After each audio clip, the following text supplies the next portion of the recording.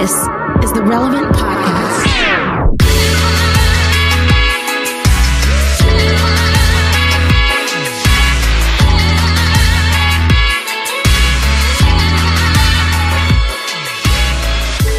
It's Friday, March 5th, 2021, and it's the Relevant Podcast. Here in Orlando, I'm your host, Cameron Strang, and joining me from Loverland, Virginia, it's Jesse Carey. Hello, hello.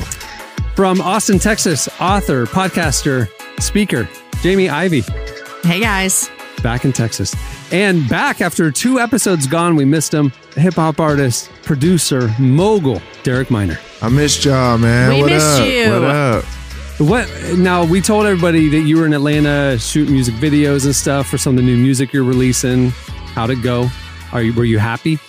I saw some of the photos of you in like Bugattis and stuff like that. I don't know what you were driving, but So yeah, me and my brother, we rented a Stingray, top down. It was a beautiful day in Atlanta, and we bought gold grills. So we I went full rapper, like full blown rapper. So you know, okay. it's good. Can I ask, as a person who's never worn a grill, how does it feel in your mouth? Does it feel like, do you get used to it, or do you always feel like there's something that shouldn't be there? So when you first put it in, it definitely feels like something that shouldn't be there. Okay. But after a while, you get used to it. I can go get it and show it to you. Do you talk different? Does it change how you enunciate? Hold on, give me some. He's gonna go get it. So I saw him. Don't you get it like fitted for? This sounds like a dumb question as well. You go in, it's like you're getting Invisalign or something, Invisalign, and it's fitted yeah. just for your teeth. Yeah, but it's way thicker than Invisaligns. It just snaps in, and this how I talk. It Looks sounds dope, good. man. Yeah, it looks dope. It's on the bottom. It's on the bottom. Does it feel like you have like that lip stuff that people chew on and spit out all the time? I Tobacco? forget what this tobacco. Yeah. Does it feel like you have that in Like your you mouth? have a dip in. Yeah, dip. Nah. That's what I was looking for. It feels like a retainer. Oh, Okay. yeah. Yeah. Like if you had a retainer, or I don't know if you play sports, if you had a mouth guard. Yeah. Yeah. So what happens is, because your tongue knows that it's not supposed to be there, you tend to talk with a lisp, like how I am now. You know what I mean? So, you know, I got the drip, baby. Dude, it looks I got the drip. I had to let them know. Dude, it looks. You feel me? I made all the white Christians mad. I don't care. Y'all will be all right. You feel me? Not all What of made that. them mad? What made them mad? What was Because upsetting? they want to live my life and their life too. Like I don't know. Like I was just like, why would you get it? Why would you get a gold grill? I'm like, because I wanted one. Wait, Yeah. that made them mad? No lie. Like it was crazy. I'm like, at this point, I'm like, you're just nitpicking, because I'm like, it's literally my money. Yeah. I worked for. In your I can teeth, do what I in want to your do. mouth. And it's my teeth. Like I do what I want to do. Yeah. So it was just funny. Like I was like, but it was fun. Most people enjoyed it. It's just, you know, there's always the super spiritual people that don't enjoy life and they want you not to enjoy yours. So, But I I'm still don't get what's offensive about it. Like why they would say Yeah. anything. It's just like you getting earrings or you getting a new shirt. Like it's or some just, new glasses. Yeah, Like, who cares? Yeah. What's a I think it's the suffering servant perspective. Like people think because I'm a Christian and I'm popular that they have to humble me. And anytime I do something nice for myself, like it's something like that. I feel like it's that. Like it's like, wait a minute, you're a Christian. You're not supposed to have this. I think that's the thing. I don't. And the thing is, I don't think it's coming from. I think it's coming from a honest level of concern. It's an immature theology of just joy. Like just because me having a gold grill, just because that might make you prideful, doesn't mean it's going to make me prideful. I know what you're saying. Like You know what I mean? obviously a lot of the hipster pastors highlighted in GQ over the last 5-10 years. A lot of people, the hype beast pastors, Right. You know, drew a lot of that same criticism, like how, you know, obviously Preachers in Sneakers is pointing out, you know, how does a For man sure. of God like spend $1,000 on sneakers? So there is a Right. debate there, But I'm not a pastor though. Like, right. I'm a rapper. Derek isn't in vocational ministry, and he's not, you know, like he's not flexing what the tithe, that he's not looking down at the people who are tithing to his ministry for sure and showing them the Nike Air Fear of Gods that he bought for $1,200. You know what I mean? There's with your 10% of your check. Like it's like, nah, I'm providing a service. You're running a for-profit business over and here. I'm gonna spend my money how I want to spend it. You feel me? But I think people get that confused. Like I think at times, like and some of that is just the evolution of Christian music. Like, because I remember when I first started rapping, they told me I had I had to fit the same qualifications that a pastor would. And I'm looking back on that, I'm like, that's crazy. But it would make sense why. Well, it doesn't make any sense. But I'm like, it kind of I see why people are confused, because some people literally expect artists to hold the same weight as a pastor. I'm like, bro, like literally, I'm just a guy rapping, man. Like, please don't look to me for your pastoral leadership. I'm gonna let you down, man. All I'm gonna do is post memes and raps on my IG. So I'm sorry if I disappointed you. You know. Well, the other thing too is I think it also highlights the let's say conflicted relationship some Christians have with conspicuous consumption. And what I mean by that is, like, when it comes to ministry, obviously, I think the concerns we articulated, are reasonably well founded. But when it comes to people who are not in vocational ministry, or not, wearing certain items from the pulpit, it's a very different story, especially when you look at ethics, because, I think a lot of the narrow thinking about consumption and certain luxury items, for a lot of Christians, I think it comes down to this idea of how much that item cost.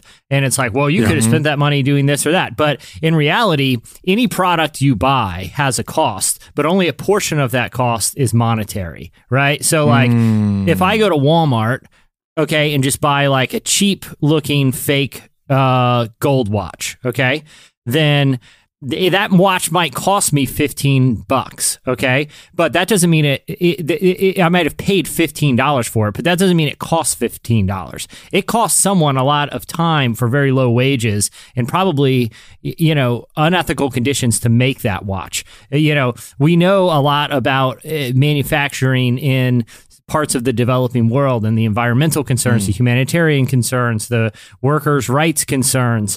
So yeah, I only paid $15 for it, but it cost way more than that. But then you could say, well, that guy is wearing a $7,000 Rolex. And it's like, well, that's not as ethical as a $15 Walmart. Well, it's like, yeah, he might have cost him $7,000, but that Rolex was built by craftspeople by hand, who are compensated a very fair living wage, who are practicing a skill that has to be done by hand. So, from a technology and sustainability standpoint, is actually going to be more sustainable for decades to come. And it holds its value. You can pass it down. And Rolex happens to be a nonprofit. A lot of people don't know or care. They just see a luxury brand. All I'm saying is, like, there's levels of complexity to these issues with conspicuous consumptions that aren't as simple as, well, that costs a lot of money, so it's bad. It's actually like, well, that costs a lot of money, so it might be more ethical than that cheap, alternative. It's a tension, because, like Jesse, you pointed out, the thing about the hype beast criticisms and the preachers of sneakers is that these are vocational ministers using essentially tithe money to, fund a lavish lifestyle, and there's problematic things with that. But what you're talking about, Derek, is something that, like, even the lane that Relevant's in is, we're a for-profit business that happens to create media that has a spiritual mission, but we're not a nonprofit ministry. And so, like, capitalism and monetary success and profit is actually necessary for us to be able to do what we do. And then, like, for me personally, I experienced this a couple of years ago, Jesse, when for me, we talk about environmentalism, we talk about consumption and waste a lot. And so, like, my house, like, very energy efficient. I have all the smart house stuff. My goal is to almost be like carbon neutral with my house, right? So because of that, like, my dream was always to have electric vehicles and stuff. And so when the cheap Tesla was announced, I put the deposit down. I was excited. A couple of years ago, my my Tesla shows up, right? And I'd post a picture on Instagram, and I wasn't flaunting or whatever. In fact, it's the more monetarily conservative version of a Tesla, but it was like the apex of everything that I thought was awesome. It was high tech. It was obviously, fully electric, zero consumption, all that kind of stuff. I was very excited about it, posted a picture, and got like, oh, how many poor people you could have bought food for with that money and and all this stuff. And I'm like, it's almost like you can't win. You know what I mean? It's like if you have or show anything that somebody else doesn't have, another believer doesn't have, then they find fault in that decision, even if it's done for the right reasons. Well, I know that we just keep talking about it. I want to say one thing real quick is, Derek, I actually think, and I'm going to choose my words wisely here, I don't think people were upset with you because of the money aspect. I think if white Christians looked at Derek Minor, they would say, but you're a Christian rapper and those rappers wear gold grills. And so that means they're like not Christian. You shouldn't do that because you're like our Christian rapper. You're like our black Christian rapper. And I think that they wouldn't know how to, that gold grill equals bad. So why does Derek have one? So to me, I'm like, I think the people who were upset with you, I don't even think it was about money. I don't know how much a gold grill costs. For all I know, it was like, I don't know, $120. I have no idea. But I think they would really be like, oh, wait, no, 50 Cent, they wear those. Our people, Derek, you're one of us. Don't put a gold grill because we don't know what to do with that.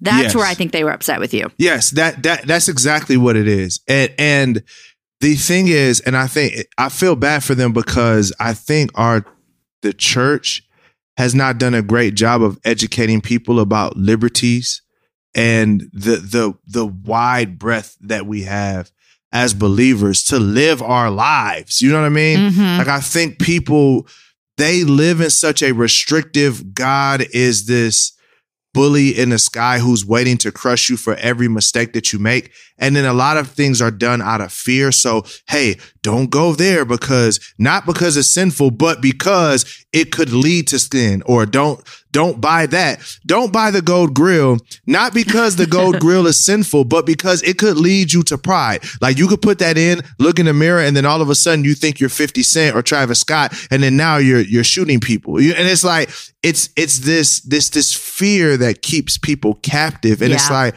I feel bad for you because you live in fear. And the Bible says that God has not given us a spirit of fear, but the spirit of love, the spirit of power, and a sound mind. So I think you're absolutely correct in that. It's like, well, why can't I have one if it's not sinful? I like it. I like jewelry. Like, I think it's just that we've made things taboo that shouldn't be taboo. Like, let's untaboo gold grills, guys. Can we do that we're going to officially untaboo gold grills on the Relevant Podcast. I'm going to actually get one. I'm thinking that we should all get them and then we can really make them untaboo. It is an interesting thing. I was sitting here thinking while you were talking, Derek, and like trying to understand. I really do always try to understand where the other person's coming from to have empathy and to listen. I agree with what you're saying, everything you're saying, and I understand probably their tension. What you pointed out, Jamie, is that it's like we as believers shouldn't want to desire the things of the world or desire the things that the world is desiring. We should have, and so I understand the purity of that motive, and it is a thing of the heart. It is a thing that we as believers should always be holding up and wrestling with. To be honest with you, because with us with Relevant, like I do desire to make a lot of money so we can make amazing stuff and have a huge impact. And if we have very modest thinking, we will have a modest impact. And so like I am trying to figure out always like how to run a bigger and better business. And you got to spend money to make money. You got to have dope offices to attract the right kind of talent. You got to, all that kind of stuff. Yep. And it's like, there is a slippery slope there that like, maybe then my attention gets more focused on the wrong things than the mission things. And I understand that tension. It is a pendulum that's always swinging in my heart and head over the years, but so I get where they're coming from, but you're right too. Like at the same time, that's about me. That's not about Derek Minor. That's about my life and my heart, what God's trying to like challenge me in my life to do right now versus like, I shouldn't impose my convictions about that on Derek. I don't know where he's coming from. I don't know what he's spent on that. I don't know what he's doing to serve the less fortunate when he's not posting it on Instagram. You know what I'm saying? Let Derek be Derek, and I'm just going to worry about me. That's a good way to live your life, you know? Yeah, and I think, you know, like, yes, we have to be able to say, like, there's things that Cameron may love that I don't love, and that's okay. The Orlando Magic. Exactly. There you go. But listen, I'm a Pistons fan, so, you know, I'm a glutton for punishment. But, you know, hey guys, like, it's really weird. Like, we got a lot of growing to do. I'll just put it that way. Well, I don't know how to transition out of that, but we have a great show in store for you today. Coming up later, we talk to the lead singer of Fruit Bats. They have a new album out today. It's called The Pet Parade. I love it. Eric Johnson is joining us. Stay tuned for that. We also have this week's Relevant Recommends. Of course, What's Jesse Thinking? And stay tuned. Up next, it's Relevant News.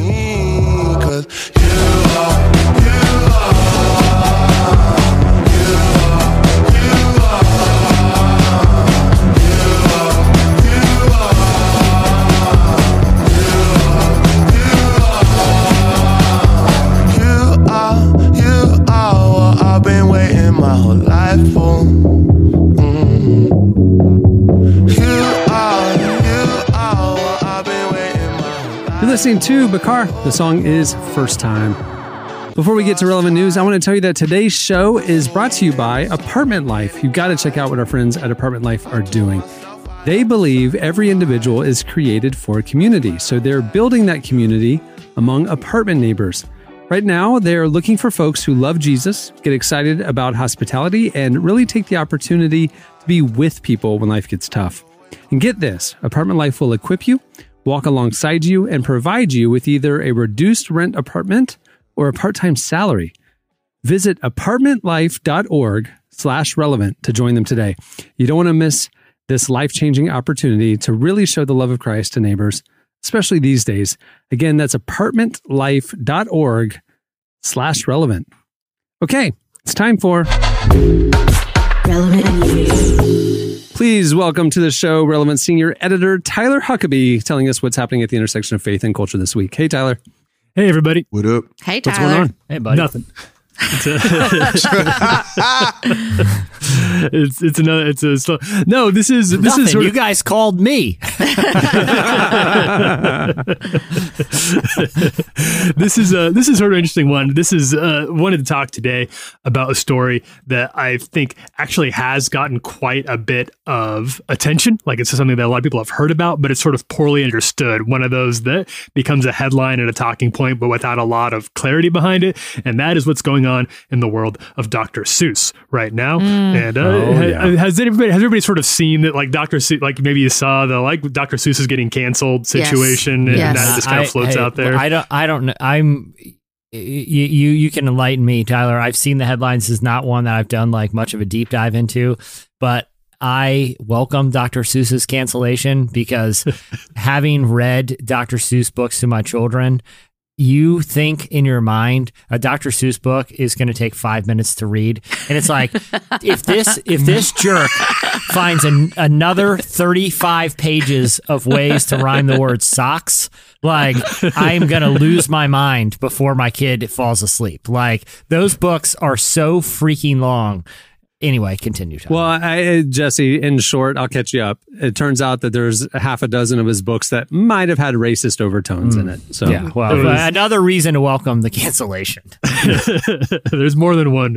Well, so this is sort of it's something that is like easy fodder for people who are always talking about cancel culture, right? Like, if cancel culture is your boogeyman, then the Dr. Seuss situation gives you a lot of opportunities to whine about cancel culture a little more. So what happened is this, and this is sort of interesting to when you start to dig into the story here. So it started on actually last month in February when the Daily Caller, Ben Shapiro's website, noted that an educators group had released a statement urging teachers to stop connecting Read Across America Day with Dr. Seuss. And they highlighted some racist, mostly anti-Asian caricatures in a couple Seuss books as justification for their argument. Then, on March 1, President Joe Biden released a statement cheering Read Across America Day, and he did not mention Dr. Seuss. And that was all some of these people needed to like get up in arms about it, right? That was like, he didn't even talk about Dr. Seuss on Read Across America Day. Joe Biden canceled Dr. Seuss, and that's the end of it. But the real blow did come with this book situation. Dr. Seuss Enterprises, that's the estate that handles his family that handles all of his works, announced that they will stop publishing 6 Dr. Seuss books because of illustrations of people of color that are hurtful and wrong, according to them. And they made the evaluation of these books because of a study conducted by a nonprofit called Learning for Justice. They conducted a study on Seuss books in 2019, and I'm just going to read a little section of their report here. They said, of the 2,240 identified human characters in 50 Dr. Seuss books, there are 45 characters of color, representing 2% of the total number of human characters. Of those 45 characters, 43 exhibited behaviors and appearances that align with harmful and stereotypical Orientalist tropes. The remaining 2 human characters are identified in the text as African, and both align with the theme of anti-blackness. It's important to note that each of the non-white characters is male, and they're all presented in subservient, exotified, or dehumanized roles, especially in relation to white characters. So that was the study that was being conducted here that sort of gave the legacy of Dr. Seuss, the estate of Dr. Seuss, the reason that why they decided to stop publishing these books. Now, these books are not being pulled, they're not being banned, right? They're not being pulled from the bookshelves or from the libraries necessarily. They can still choose to have them in there, but we're not going to be getting new printed copies of these books in the future because of the results of the study. And those books, just to be clear, are And to Think That I Saw It on Mulberry Street, If I Ran the Zoo, McElliot's Pool, On Beyond Zebra, Scrambled Egg Super, and The Cat's Quizzer. So Dr. Seuss at large has not been canceled, but those 6 in particular books will no longer be getting new copies printed out at the regular intervals like most Dr. Seuss books are. Interesting. I don't think I've read any of those books. I don't even have I heard gotta any be of honest, those I've books. read like 2, You know? and I've never noticed any races at all in the books that I've read. Yeah, they're mostly like just creatures. Yeah, they're Okay. weird cartoon creatures. Yeah. Wasn't there some propaganda images too that he had drawn from World War II? Did I read that, or am I making this up with another story? That was Yes. Uh-huh. He's an interesting guy. He had a lot of political ideals that would be considered pretty like socially, politically progressive, even by our standards today. He was very opposed to nationalism. He was very skeptical. He sort of famously, there was this movement even during his prime that was called America First that was kind of aesthetically similar to the America First movement now, that he was very critical of it. He compared it to the Nazi Party in Germany, which obviously raised a lot of, so he was kind of in those ways kind of an interesting advocate. But then you also have, like with a lot of people from that time, he's messy. It gets complicated the more you dig into some of this stuff, especially when it comes to depictions of people who were not white. How interesting. I think it's completely reasonable. It seems completely reasonable to me to, with the benefit of hindsight, extract things from the marketplace that no longer align with what are socially accepted values, right? Like, I don't see why that's all that controversial, but it does seem like it seems like, honestly, the criticisms of cancel culture are adapting the worst part. The people who are railing, some of the high profile people who are railing against cancel culture are using the methods that they're accusing the cancelers of. Like, they're using the same behavior that they're criticizing. What I mean by that is, like, if they're saying, well, everyone's too sensitive today, we shouldn't worry about things that don't really, matter anymore. It's like, well, then why are you getting up in arms about them not printing Dr. Seuss books that you probably don't even own or never plan to own? Why does it bother you at all? Like, it seems like the estate of Dr. Seuss, these teachers, booksellers, all collectively determined the best thing to do is to no longer print these. Why does that why is that bothersome to like a critic to these people who are, railing on, using this as an example of the how far cancel culture's gone? It's like the Mr. Potato Head thing, where it's like, hey, we're not going to make a Mr. Potato Head. I believe Mr. Potato Head prefers the term potato head now, Jesse. I don't even know what that is about, honestly. And the narrative got misconstrued about that, Jesse. Hasbro tried to, via Twitter, correct the statement that everybody was saying about the potato head thing. So the story was that they're removing Mr. and Mrs. and that it's just all gender neutral potato heads. You can dress them how you want and everything's fluid. But Hasbro was like, people, no. There is still a Mr. Potato Head and a Mrs. Potato Head. It's just we're changing the name to the Potato Head brand. It's not the Mr. Potato Head brand. It's the Potato Head brand. And we have the character Mr. Potato Head and Mrs. Potato Head. But the narrative was gender neutral potatoes everywhere, whatever. And which, so it's by just the way, much ado about nothing. I hate to tell this to all those, people who are upset about this. Potatoes have no gender. All potatoes are gender. There are no Mr. and Miss Potato Heads in the wild. They are roots. From my understanding, they are root balls to a plant. It's just another. It was like when Target was like, there's no longer a boys section and a girls section in the toy store, yeah. and people got all acted like that's going to affect their lives at all. Where it's like, no, maybe it just makes more sense not to have the gender designation for Legos and just have a Lego aisle, because I have a daughter who likes Legos too. Or let's put all the Paw Patrol in one aisle, because guess what?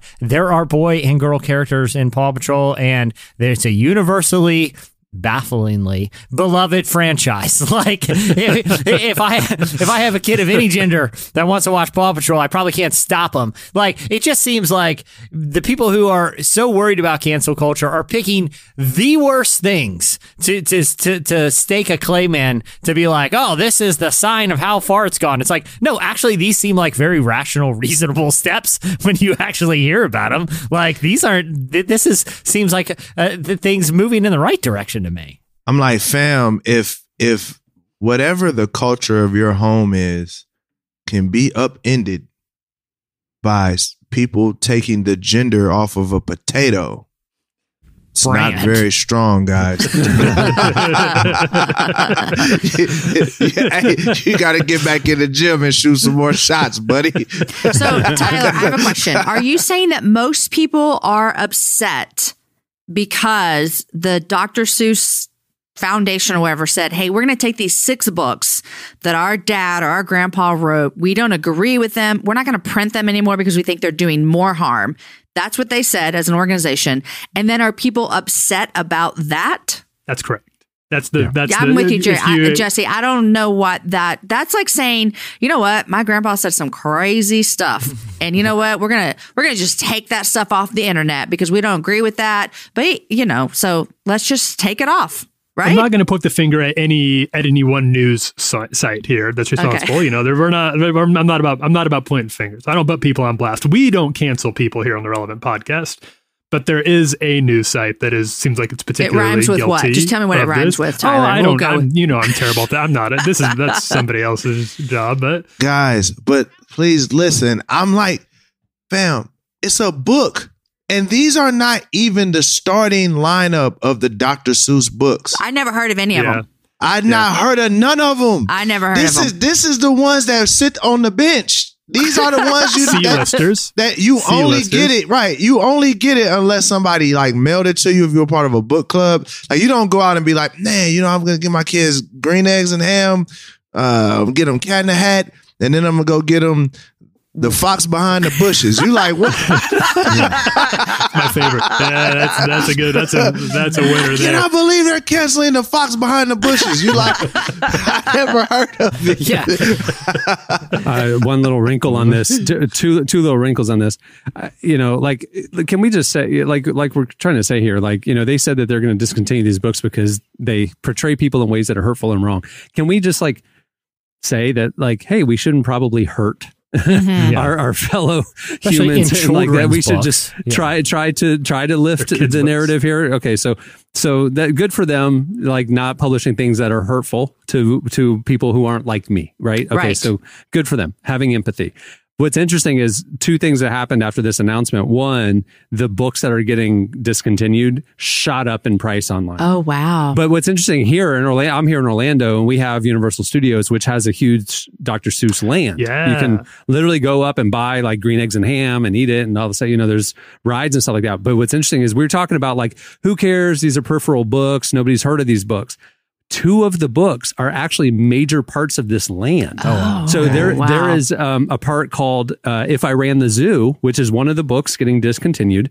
And some of the characters that portray Asian people insensitively are actually depicted in this interactive goodness. See, that's a big deal. attraction. That's an Yeah. Orlando problem. So that's one. And then two, there's a gift shop called the Mulberry Street Store, which gets its name from, and to think that I saw it on Mulberry Street, which is another book that's being discontinued. And that store sold these books that are getting discontinued. So now Universal Studios put out a big announcement that they're reevaluating.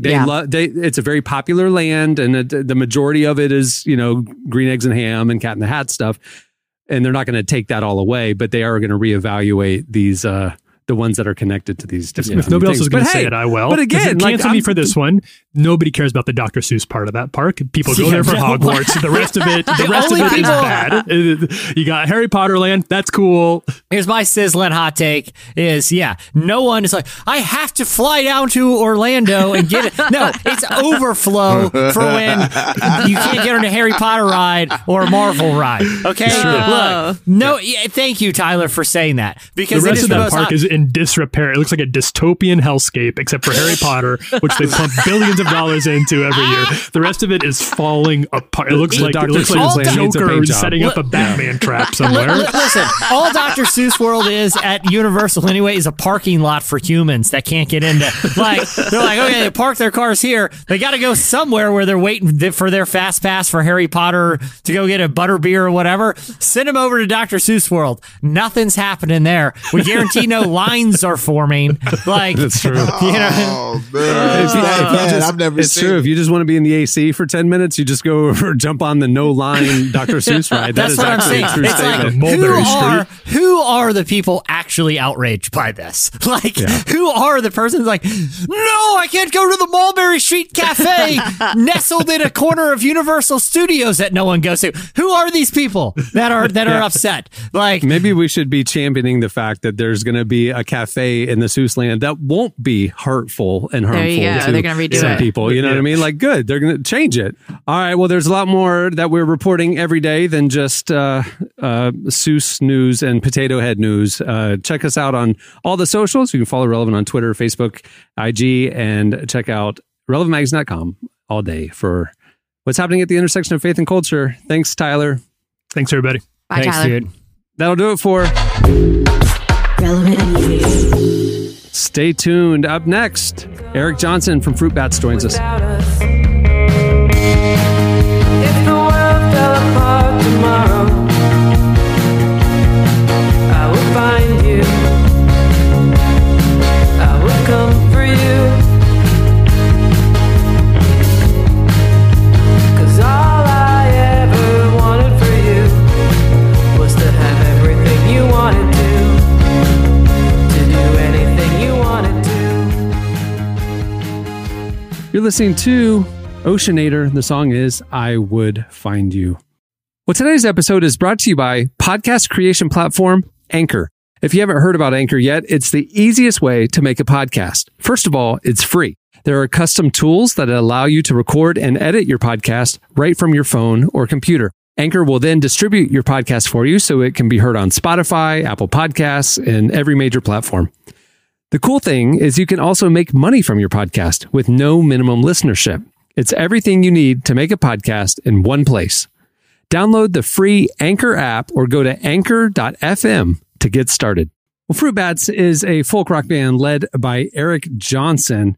He's had a long career in music, most recently earned 2 Grammy nominations with Bonnie Light Horseman.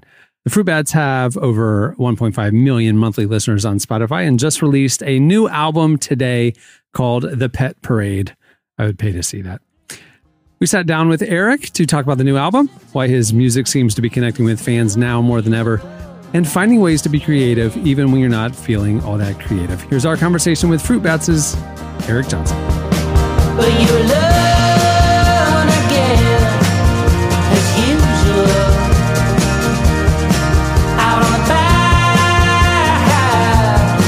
how convenient. But soon the drought will become a flood, and it'll drown out the feeling.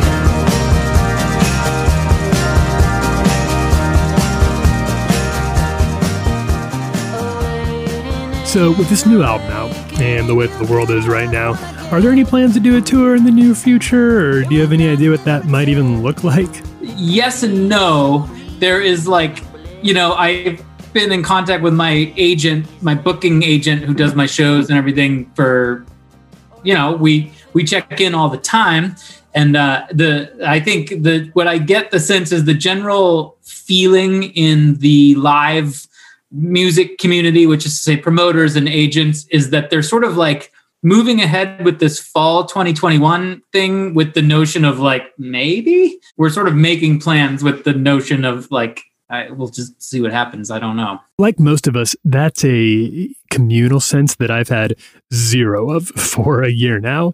And being in the same room, singing the same songs, I don't think I realized how vital that is to my sense of community. Same here. And because my community has been, I was so burnt out on it and sick of it at some point, a year and whatever ago. And I do love doing it too. I think a lot of us have mixed relationships with it because it's there's things about it that are awesome and things about it that are weird.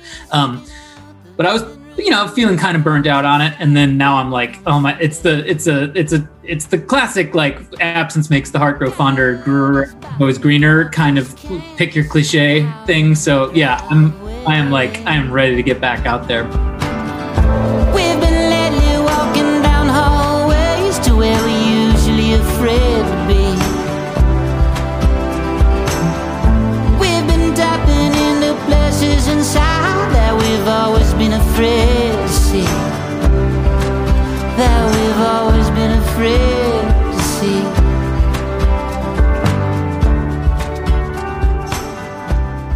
So I'm not a songwriter, but when it's time for a new album, do you set a theme or an intention? Do you have a vibe you're generally shooting for, or do you just write until it's time to release it all to your fans? I think I wanted to be a screenwriter or a filmmaker when I was younger, before I was in bands. And so I've always there's a bit of a cinematic multiverse with my recordings, and I like to sort of think of them as movies. So yes, I do. And then it always changes. It always ends up being something else, but that's how I write too. And how I make records too. I'm not a Brian Wilson. I don't have a tape recorder in my brain. I always refer to it as walking down the wrong hallway. I like to sort of find a door and open it and get lost in this big house that is the album. And I need to kind of start with something and have it be something else at the end, I think.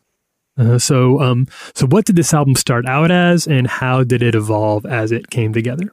I was writing the songs in late 2019. Josh Kaufman, my dear friend and Bonnet Horseman bandmate and producer, kind of got brought on, and he was in LA at my house in the first couple of weeks. He brought his wife and daughter, and we made a little vacation out of it. And we were in pre-production for this album, and it was literally March 10th, 11th. And we were and incidentally, Josh's dad is a retired epidemiologist too. So it was he was I gotta leave. We gotta go home. So because we were we were working on pre-production, and I was going to come to New York a couple weeks later, and we were just going to get started. So Yeah, this there was a bit of a before and after with this. So the theme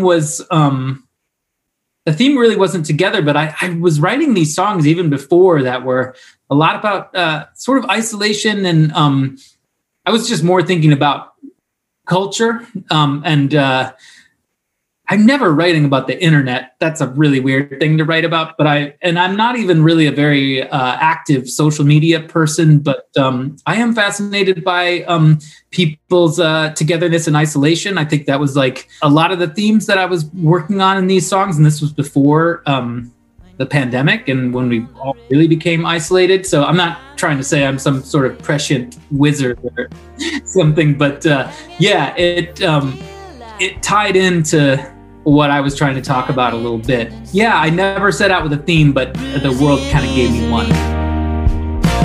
We all make vows to ourselves not to keep these things so close to our chests, but it's so hard to promise ourselves that we won't lie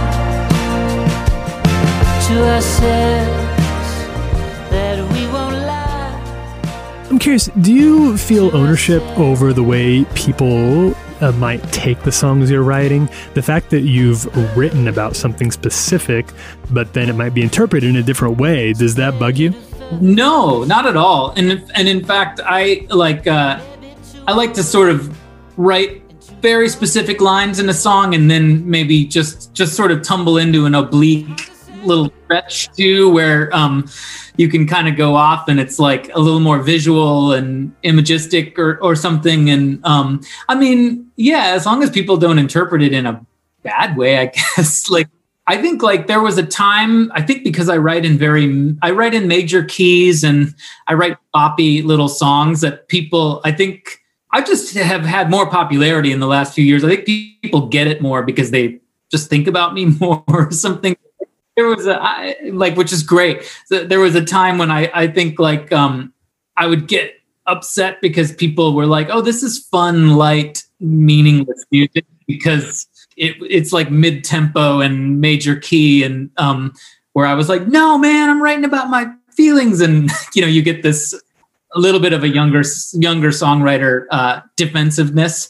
I don't have that anymore, but I think people are listening a little better now too. So yeah, interpret as you will. What are some of the songs you'd say were the most challenging or most rewarding on this album? What is one that maybe like stood out? There's always that's a good question. I mean, I kind of always have those on every album. You got your little favorite. I mean, a song like Discovering, that wasn't challenging. Those type of like loping mid-tempo songs with those type of, it's always the song that I'm probably pretty sure will not be the single and will not have like 20 kabillion Spotify streams or whatever. It's like it's always the song I maybe kind of wrote for myself a little bit, or sounds like music that I would even more listen to than myself, which is that's always a weird thing. It's like, are you making music for yourself or who are you making it for? But a whole nother digression. But yeah, like something like Discovering, which was, that really is the way oldest song on the record that Josh Kaufman and I actually kind of wrote that together like a few years ago, even before we were doing our Bonnie Light Horseman project together. It was kind of our first time getting into a studio and trying to figure out what our relationship was. So it has a little bit of a special thing to me. It's very, very autobiographical, which they all kind of are. But yeah, I think it has a sound that I just really, that speaks to me. And again, it probably won't be the hit on the record either. So I always like that. It's like I always like my Forgotten Children. Those are always tend to be my favorite. A song like Complete, which is towards the end of the record. I think it's the last song on the record. That's the first one I've done in a while where it's just me and a guitar, which usually I don't do something like that. I have the tendency to, so I like sort of this darkness of that. So yeah, it's usually I'll get a couple favorites on there. It's the ones that I know are going to get buried a little bit. Then later dead drunk, dead dreaming. watching the leaves a shivering. There is no clear objective today, no aim, no theme. You mentioned that tension of who am I writing for, myself or other people. Do you have an answer to that, or how do you navigate that when you're putting an album together? I think even the biggest pop artists, even though they're making the most commercial music possible, and there's probably like a group of music scientists in the room at all times making sure that it's going to have the most radio impact or whatever, I still have to think the really good ones are still kind of like what they're listening to, you know, like that they want to do it. And that if you do something, if you couldn't possibly make something that you hate and put it out in the world and have other people like dig it. So, I mean, I think we all are just making it for a bit. Long story short, I think we're all making it for ourselves. And if we're not, you haven't heard that music because it's awful. And it doesn't get out there, you know?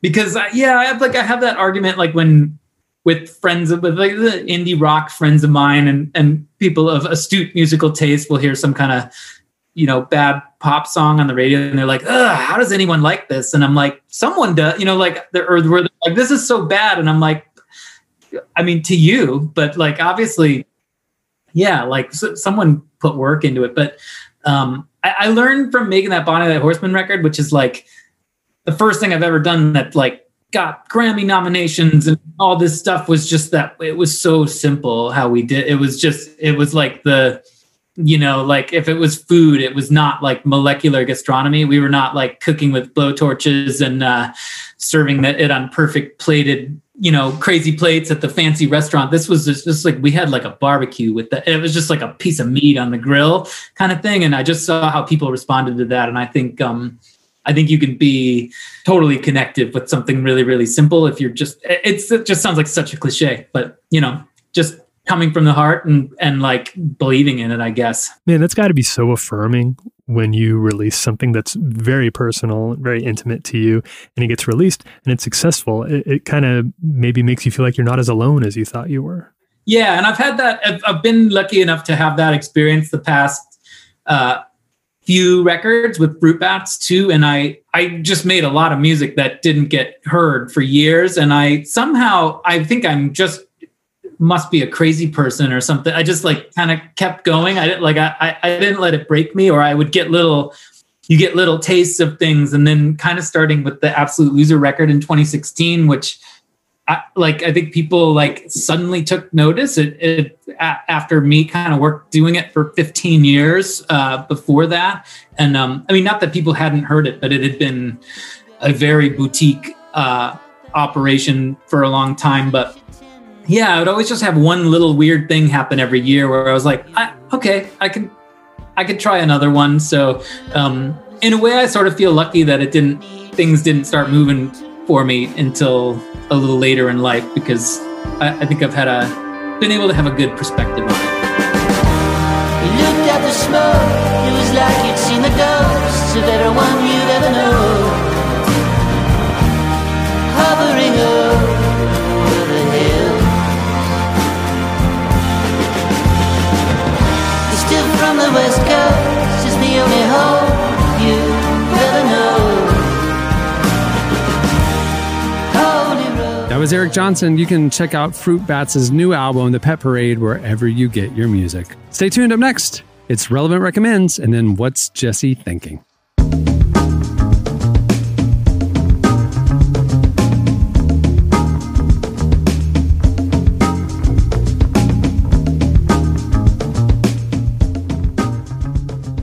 This week on Relevant Recommends, we're looking at the latest book from Anne Lamott. It's called Dusk, Night, Dawn.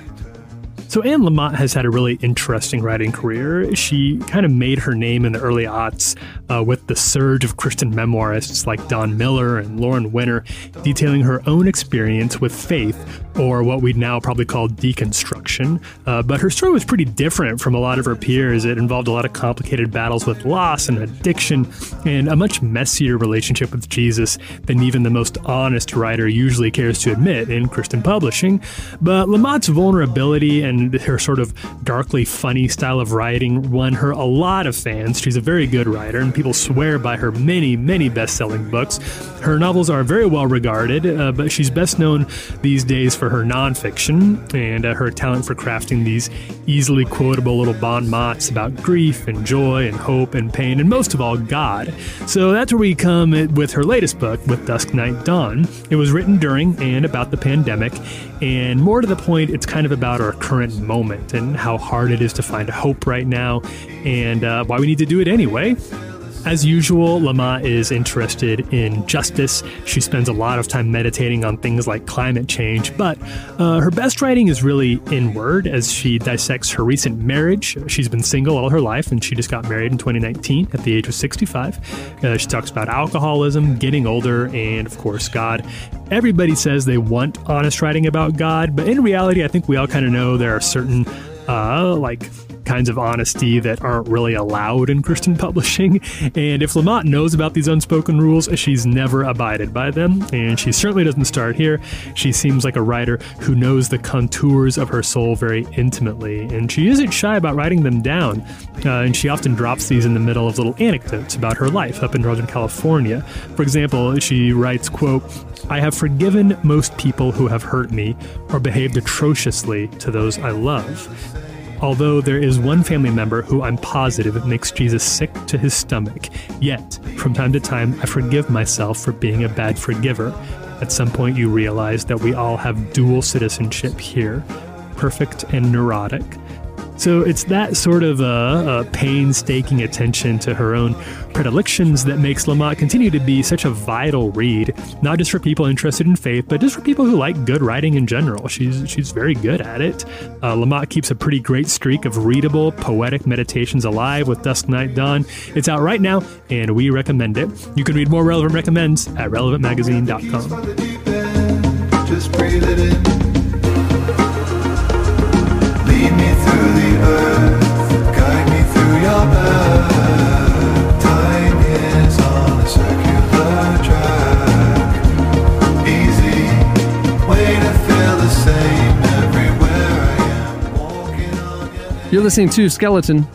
The song is Walking on Your Name. It's Skeleton, T-E-N, not T-O-N. Okay, it's time for... What's Jesse thinking? Huh? Jesse, what are you thinking this week? I'm thinking this. We probably should be concerned about how we're treating octopuses out in the wild. Isn't it octopi? It may be. And that I like transgression. octopi And better. I will say this. They might remember that transgression because a new study has found that cephalopods, which is it's a marine mollusk, which includes squids, octopi, and in this case, cuttlefish, are actually maybe way, way smarter than we know. And why this is so interesting, too, because I don't know, have you guys ever seen a cuttlefish before? I would encourage you to Google one. They look like something out of a Dr. Seuss novel, a non-problematic Dr. Seuss book.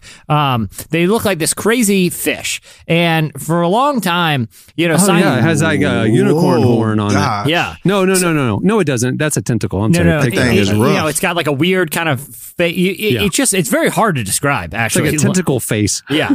And so for a long time, scientists have suspected that cephalopods, which include octopi, squid, and the cuttlefish, among other animals, are actually really, really smart. And even though they look like just blobs, actually might have some cognitive ability. So they recently conducted some research with the cuttlefish, and it found that these cuttlefish are smarter than human children. Okay, so have you guys ever heard of the Stanford marshmallow experiment? Is it where you put them, you sit the marshmallows there, you leave the room and see if the kids are going to eat them? Yeah. So basically, the how this experiment works is it investigates the capacity to engage proactive delayed gratification, which is a primary indicator of cognition. Right? If you have cognitive ability, if you are willing to delay immediate gratification for greater gratification in the future. So what they did for these children back in the famous Stanford experiment is they put them in a room and put a marshmallow. They've done it with a variety of like sweets, but put them in a room with a piece of candy or a cookie or a marshmallow and say, listen, kid, you can sit here and you can eat that marshmallow. But I'll tell you this, I'm going to leave the room in 15 minutes. If I come back and that marshmallow is still there, I will give you 2 marshmallows. But if you eat the one, you get nothing. And over again, kids, a lot of children lack the ability to delay gratification, even though they know what the outcome. So what they did is they performed a similar experiment with cuttlefish. Now, first they had to train them to, if they were to choose, basically it involved a pretty elaborate test to determine if they would wait to consume a food that, and by the way, these cuttlefish eat pretty good. Believe it or not, they eat like shrimp, they eat mussels, a lot of stuff that I would eat too. That if you wanted to put me in a delayed gratification test, give me some shellfish, man, because that is a good eating. But they found that repeatedly, cuttlefish in these different scenario situations would avoid eating something that they know they liked if they know that if they waited, they would get something better a few minutes later. They also, scientists constructed these pretty elaborate sort of like aquariums that had food in different areas, and they would designate the compartments of this food with, reasonably elaborate symbols that the cuttlefish were later able to identify. So they were able to associate the visual symbol like a triangle with a certain type of food. And so not only were they able to indicate that they were actually practicing delayed gratification to get better food in the future, they were also able to identify symbols associated with different foods. And then the scientists were able to construct delayed gratification experiments using only symbols and not food. And every time the cuttlefish displayed cognition that was very unexpected, and in fact was greater than the cognition, at least when it came to delayed gratification and symbol recognition, of some human children. So all I'm saying, maybe we start treating these octopi, maybe these cuttlefish a little bit better. Okay, so it's octopuses. Just okay. Oh, you looked it up? I looked it up. Octopi is listed as an acceptable option by Merriam-Webster's dictionary, but the preferred plural is octopuses. I don't like that word. Falls in the same category as moist. I don't like the word. Octopuses. Yeah, moist is an awful word, and I don't like the octopus. Here's all I'm saying, guys. If you're swimming out in the, I know Tyler has a phobia of tentacled animals, so I'm glad he's not on for this. If you're seeing one, be nice to that octopus, because I haven't seen it, but my parents. If you see one in the wild, it should be nice because it's pretty smart. My parents, since COVID, they never even knew how to turn on Netflix before COVID, and now they've watched everything on Netflix since they've been in quarantine. Literally, they've watched everything. And they're like, hey, man, you need to check out this movie called My Friend the Octopus. It's about a guy who develops a relationship with an octopus. And I'll be honest, I've watched a lot of weird stuff on Netflix. That was of no interest to me. Now I'm queuing that thing up tonight. No, my parents were right. This doc looks legit. This guy befriended a freaking octopus. That octopus is pretty smart, man. If I befriend a child, I should be able to befriend the octopus. Oh, they're pretty smart. So, guys, be nice to any cephalopods you see out there. All right. Well, there you go. That'll do it for this week's. What's Jesse thinking? Huh? Hey, before we wrap things up, I want to thank Eric Johnson for joining us. Make sure to check out Fruit Bats on IG at fruit_bats. Listen, there's a new issue of Relevant. The March-April issue just released, issue 105 this week. And we'd love for you to check it out. If you didn't see the trailer and the announcement on our social media or email, It is out now. We have our favorite duo, Johnny Swim, is on the cover. Fascinating conversation about their year and what's coming up for them. We also have comedian Nate Bargatze, who I am a huge fan of. We have Hillsong United's Taya is in the issue. We also have one of my favorite actors, Lakeith Stanfield, who's in Atlanta and so many other projects, Knives Out, but also the brand new Judas and the Black Messiah. He's the Judas. We also have Tim Keller. We have more of that conversation you heard part of on the podcast recently with Rachel Denhollander. We have the full thing pretty much there. You need to check that out. It's an important conversation. We also talk about gender equality in church leadership. We talk about the climate change, the fight for climate change. Just a ton going on. It is packed to the gills. And guess what? It is available ad-free and for free because it is exclusively presented by our friends at UHSM. So go check it out. It's at relevantmagazine.com. Just click on the magazine tab and it's all right there for free, thanks to UHSM. Also, while you're at the site, every Friday, make sure to check out our new feature, Relevant Recommends. It's not only the selection you hear here on the show, but also our favorite movies, books, TV shows, everything else going on, releasing each week. We kind of help you curate it and sort through it all. It's there at the site. And while you're also at the site, sign up for our new newsletters. Relevant Today is our daily morning email, our top 5 trending articles of the day, just the best of the best. And also Deeper Walk, our new daily devotional every weekday. It's an email. You can check it out on the site. And it's also a new podcast. You can go over wherever you get your podcasts and find Deeper Walk. It is phenomenal. On that note, we'll wrap it up. I'm Cameron Strang. I'm Jesse Carey. I'm Jamie Ivey. I'm Derek Minor. We will see you on Tuesday. Have a great weekend, everyone.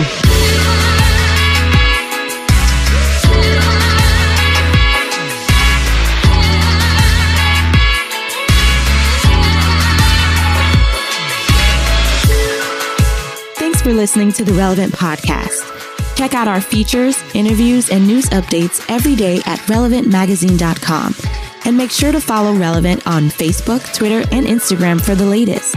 For more great podcasts, browse the shows on the Relevant Podcast Network, which you can find at our site. And while you're there, don't miss the all-new era of Relevant Magazine. A new issue releases every other month at relevantmagazine.com.